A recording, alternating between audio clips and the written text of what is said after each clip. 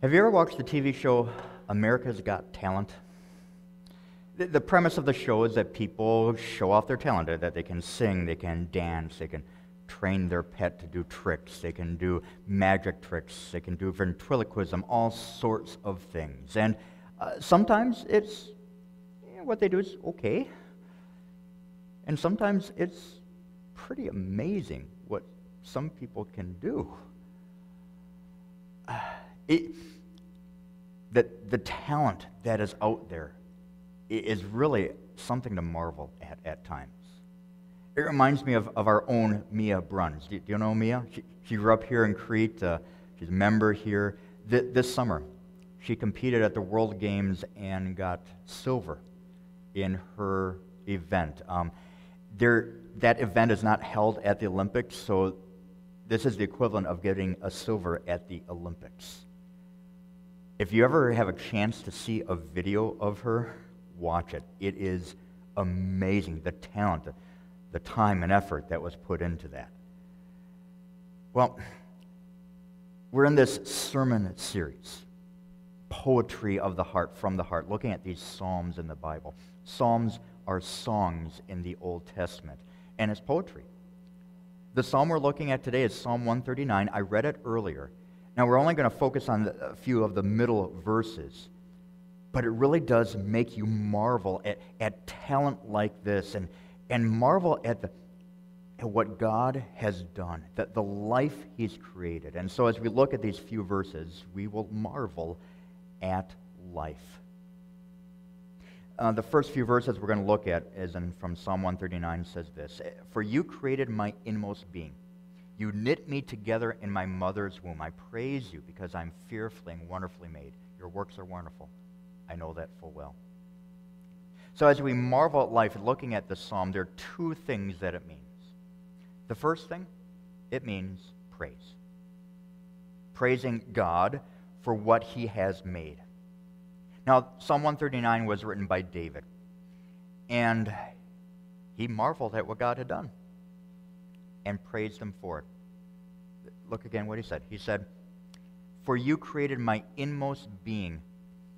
In the original Hebrew language this was written in, that literally says, "You created my kidneys." A little weird. You see, back in ancient times, they thought that the kidneys was where our emotions and personality and thoughts came from. Seems a little weird to us. But really, no different than saying that our thoughts and feelings and emotions come from our heart, because our heart is just a muscle that pumps blood. What David is saying here is, God, you created my inmost being. You made me with all my gifts and talents, my personality. You made me, me. And of course, the same is true for all of us. God made us to be us. He gave us our personality, our skills, our talents, the things that we feel passionate about. He made us to be us. And David uses a very vivid picture to describe this. He says there, "You knit me together in my mother's womb." You ever think of God like that? Sitting in a rocking chair knitting? Knitting a sweater, knitting a scarf, but this says he knit us together. We're not some accident by chance. God planned it out. He made us. He knit us together. He created Adam from forming him from the dust of the ground, and He made us with the same purpose and plan. He knit us together in our mother's womb. And so David says, "I praise you because I'm fearfully and wonderfully made. Your works are wonderful. I know that full well." Now where it says, "I praise you because I'm fearfully and wonderfully made," think fearfully, another way of saying that is, this is awe-inspiring. It is awe-inspiring. It's mind-boggling when you actually look at and think about what God has made. For instance, think about your heart. Did you know that a baby in the mother's womb, that baby's heart at 14 weeks pumps 7 gallons of blood a day? Adults, that's 2,000 gallons of blood a day. Think about our lungs. Actually, let's do this. Everyone breathe in and breathe out. In that breath, you took in 1 billion trillion air molecules. For the whole day, that's about 22 pounds of air that you breathe in. What about your eye? Our eyes are actually amazing. And I have to read this to get this right. So the eye has 266 identifiable characteristics. That's far more specific than our fingerprint. Our fingerprint has 35 measurable characteristics. Our eye, 266. And then there's the amount of information that our eye actually takes in. And again, I have to read this to get this right. To simulate 10 milliseconds of complete processing of a single nerve in the retina of your eye, it would take several minutes of processing time in a computer. Now that's for one cell. In our retina, we have 10 million of those cells, which means it would take a minimum of almost 100 years for a computer to simulate what your eye does in 10 milliseconds. That may seem amazing, but even maybe more amazing is our ear. Our ear has 1 million moving parts. We can hear an even wider range of sound intensity than the range of light intensity that we can see with our eyes. And then there's the nose. And I had to use a picture of a baby's nose because adult nose is just, Our nose can distinguish 10,000 different smells. Then there's the mouth. Tongue in the mouth has 9,000 taste buds. It is so sensitive, it can taste 0.04 ounces of salt dissolved in 530 quarts of water. And then there's the brain. 100 trillion neurological interconnections. The capacity of the brain to store information is staggering. It can hold equivalent to the information contained in 25 million books. And if you like books, that's over 500 miles of bookshelf space. That's more than the information in the Library of Congress. And then let's get really tiny now and talk about the cells. Our body is made up of cells, over tens of trillions of cells. And what's absolutely amazing is that all these tens of trillion cells started with one cell. And within that one cell contained the DNA information for all of this to develop. David says in that psalm, "My frame was not hidden from you when I was made in the secret place, when I was woven together in the depths of the earth. Your eyes saw my unformed body. All the days ordained for me were written in your book before one of them came to be." All of these things that God knit together in our mother's womb, in the secret place, God did that. You see this picture? Science has allowed us to capture that moment when an egg is fertilized. And in that moment, there is unique DNA, unique from any other person in the world. In that instant, in that secret place, God put us together.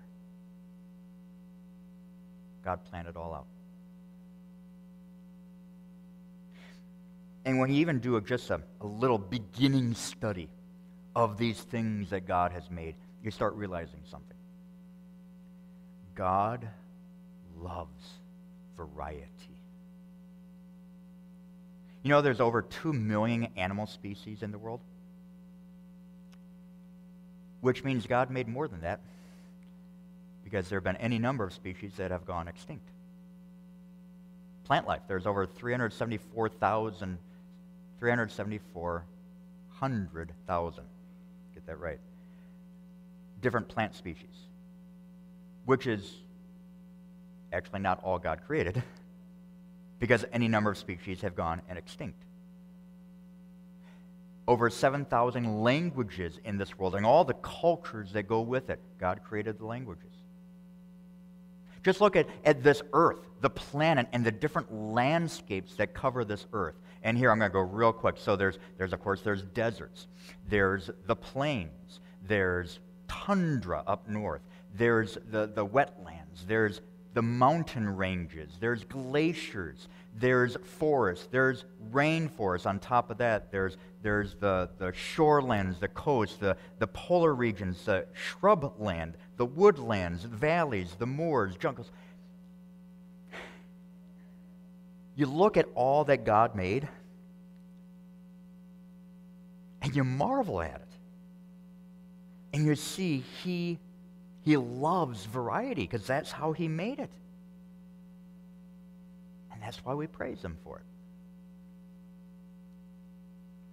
But not only do we praise, this also means value. We value what God has made. David says in the psalm, "How precious to me are your thoughts, God.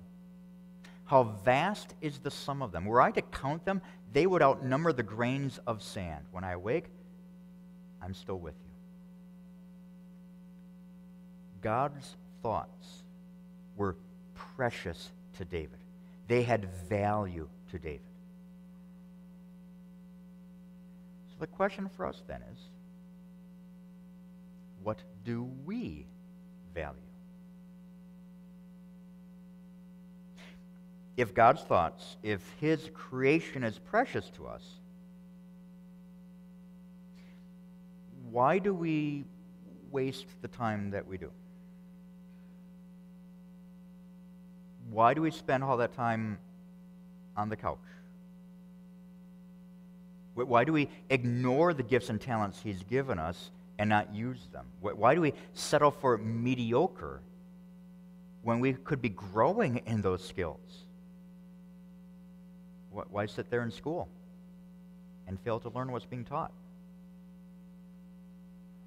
If we valued what God gave us, we'd probably be better at taking care of this.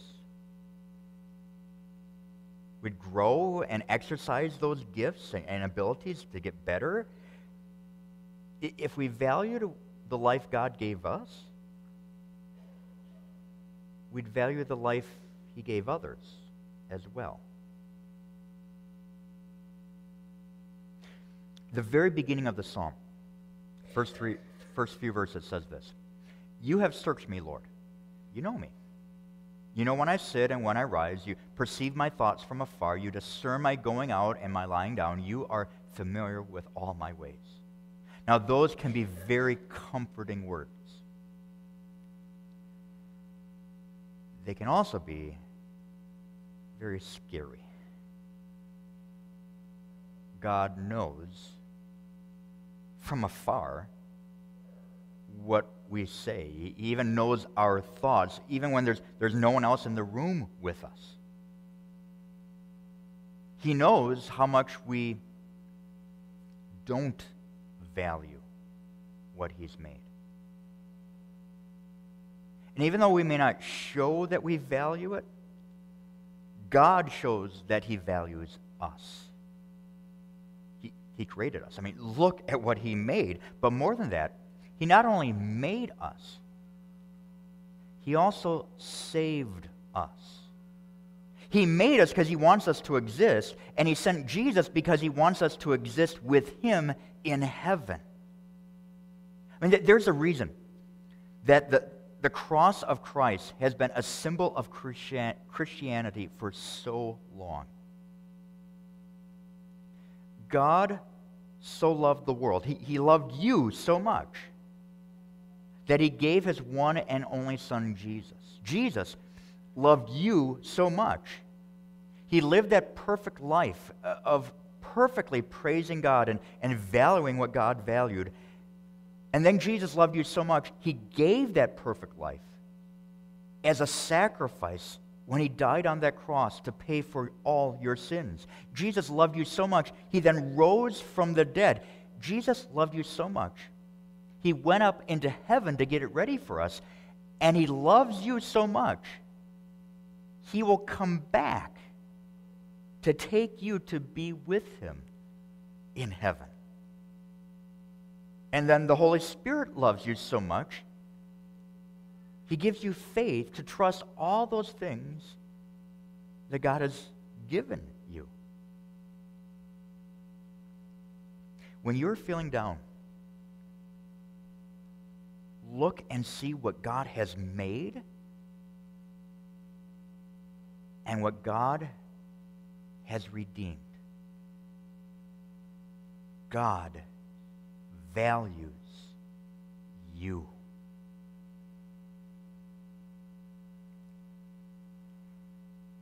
So, what are the implications then?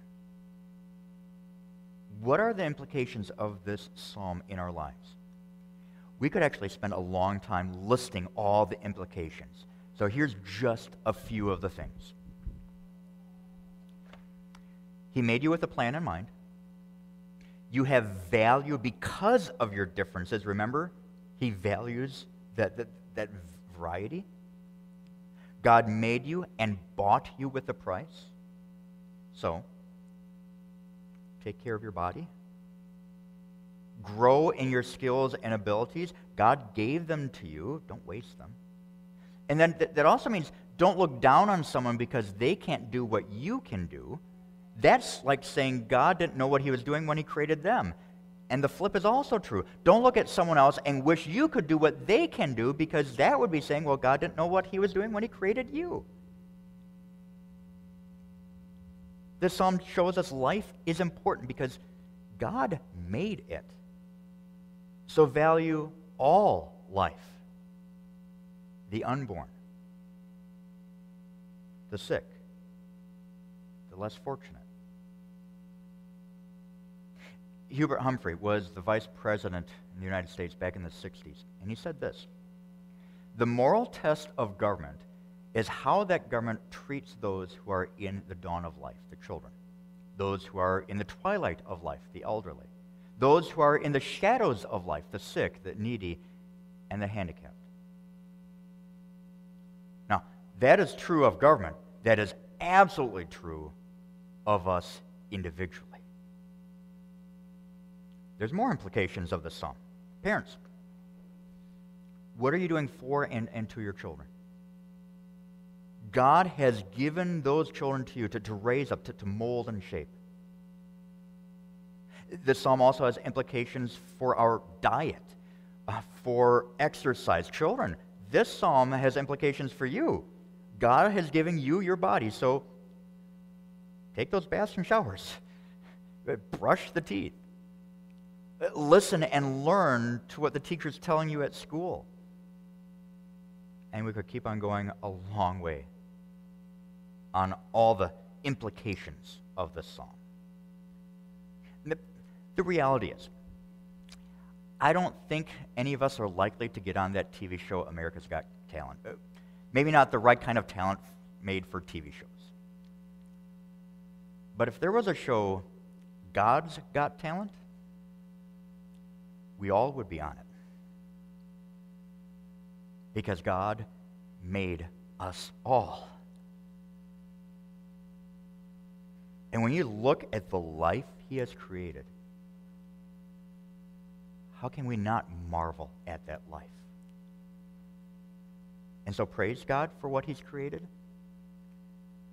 and value what he has created. Amen.